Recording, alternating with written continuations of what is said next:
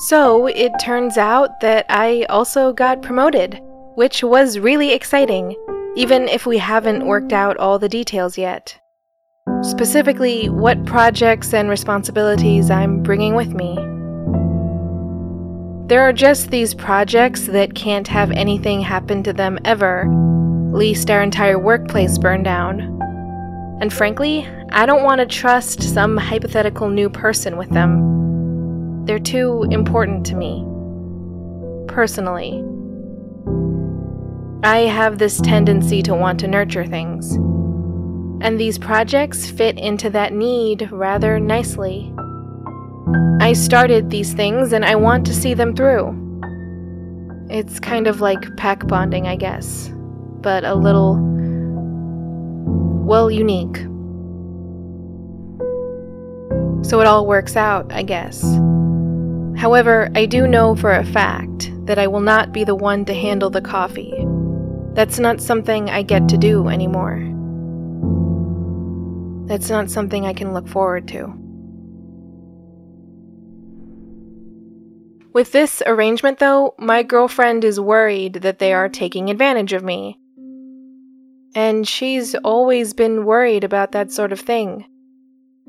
But it was the sort of worry that would be resolved when I left that office. The problem is, now I am not leaving this office. At least not for a while. I don't think she's necessarily wrong for thinking the way that she does. In part because she's so good at expressing what's on her mind. I should emphasize that last point. This is not me being extraordinarily charitable and understanding. But that would be nice, assuming it could happen. Keeping it realistic, though, it's not easy for me to tune into someone else's emotions. I do want to, and you would think that given what happens at night, I would be some sort of empath, and this would be easy for me. But far from it. As for my girlfriend and I, we are just doing the best we can, usually by her carrying extra weight. And I try to as well. I like to think I do my fair share of lifting, but as a couple, we have a lot more to carry than others do. She does try to listen to my side, of course, when I can string the words together, but it's hard for me. I know I'm not saying the right thing. I know I'm not saying what's expected of me. It sounds wrong, so I hesitate. And I say nothing. Damned if I do, damned if I don't. Am I right? I'm not right.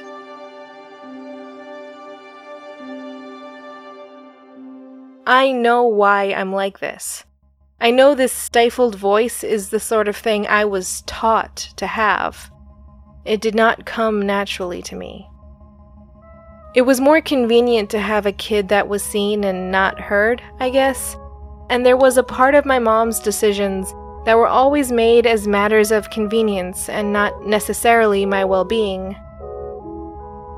I have been told this is not an uncommon tale.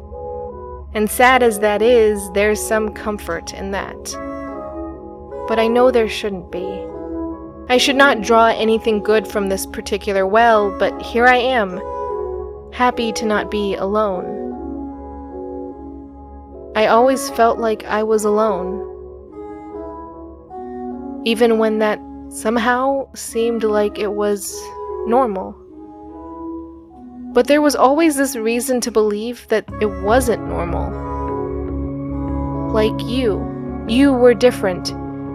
You were what I remembered my dad being like, and that's something I can't explain well.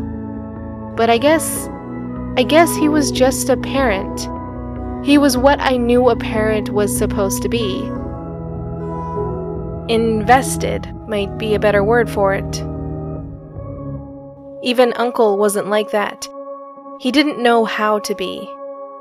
And in many ways, he wasn't supposed to know how.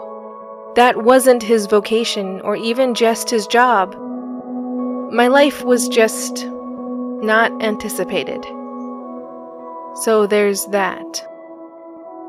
But on that, you were in the same boat.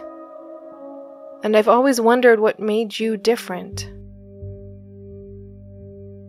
I guess the flip side of that is what made me different. And that's how I've looked at it for so long. What made me different that you who vowed to never have children suddenly cared about me? Not as a person or parishioner, but as if I were your child. And that's what I was like. I was like your child.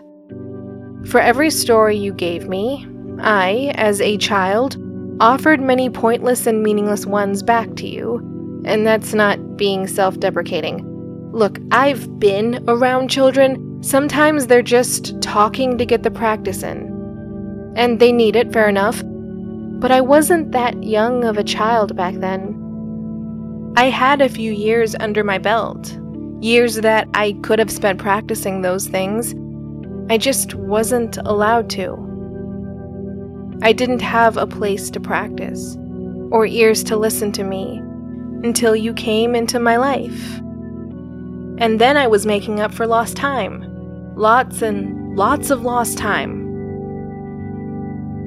You always listened, each and every time, even when you probably should not have. And that drew me closer to you. You who actually cared about me.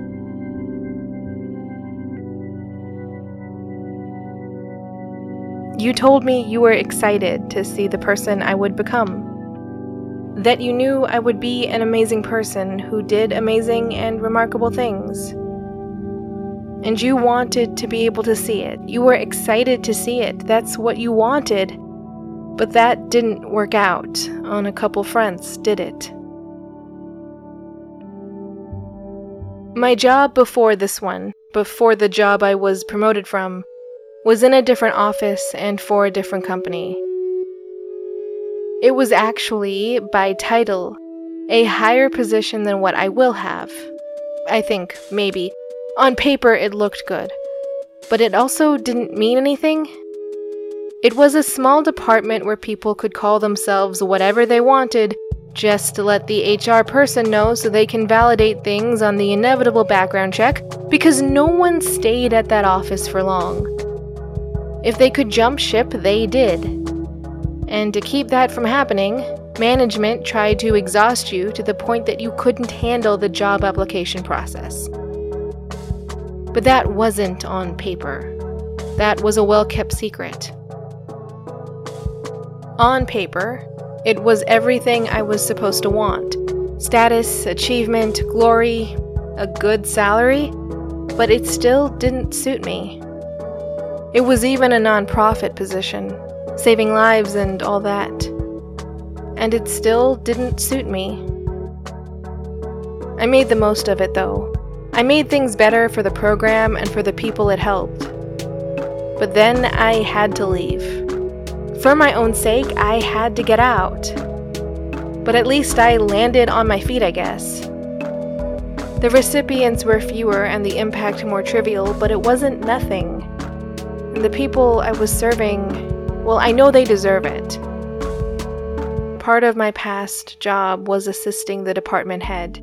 And maybe I shouldn't say this, but he did not deserve the help. He did not deserve my efforts. Least he break me and make me more like his image.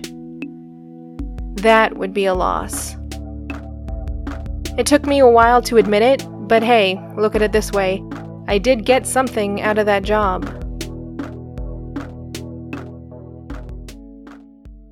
Acts of service, I called it to my girlfriend. That's what I thought I was doing, and why that job meant so much to me. Acts of service. I loved doing acts of service. They fueled my soul. My speech was short but impassioned, or I thought so. To it, she replied that might have been the most Catholic thing she had ever heard me say. And that makes sense. Because I heard it from you. I had this moment the other day. I can't explain it. I like to think you were whispering a hint in my ear. But what if I was focusing on the wrong thing? You said many things to me. Maybe that last thing isn't so important, just because it was the last thing.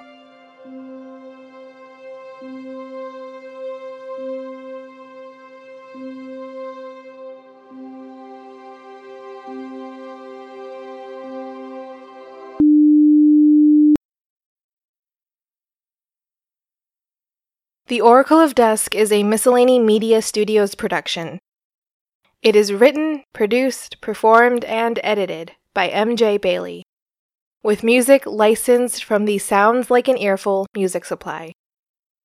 If you like the show, please consider leaving a review or telling your friends about it. And check out Aishi online, the story of the voice you know all too well. Or that's what you think.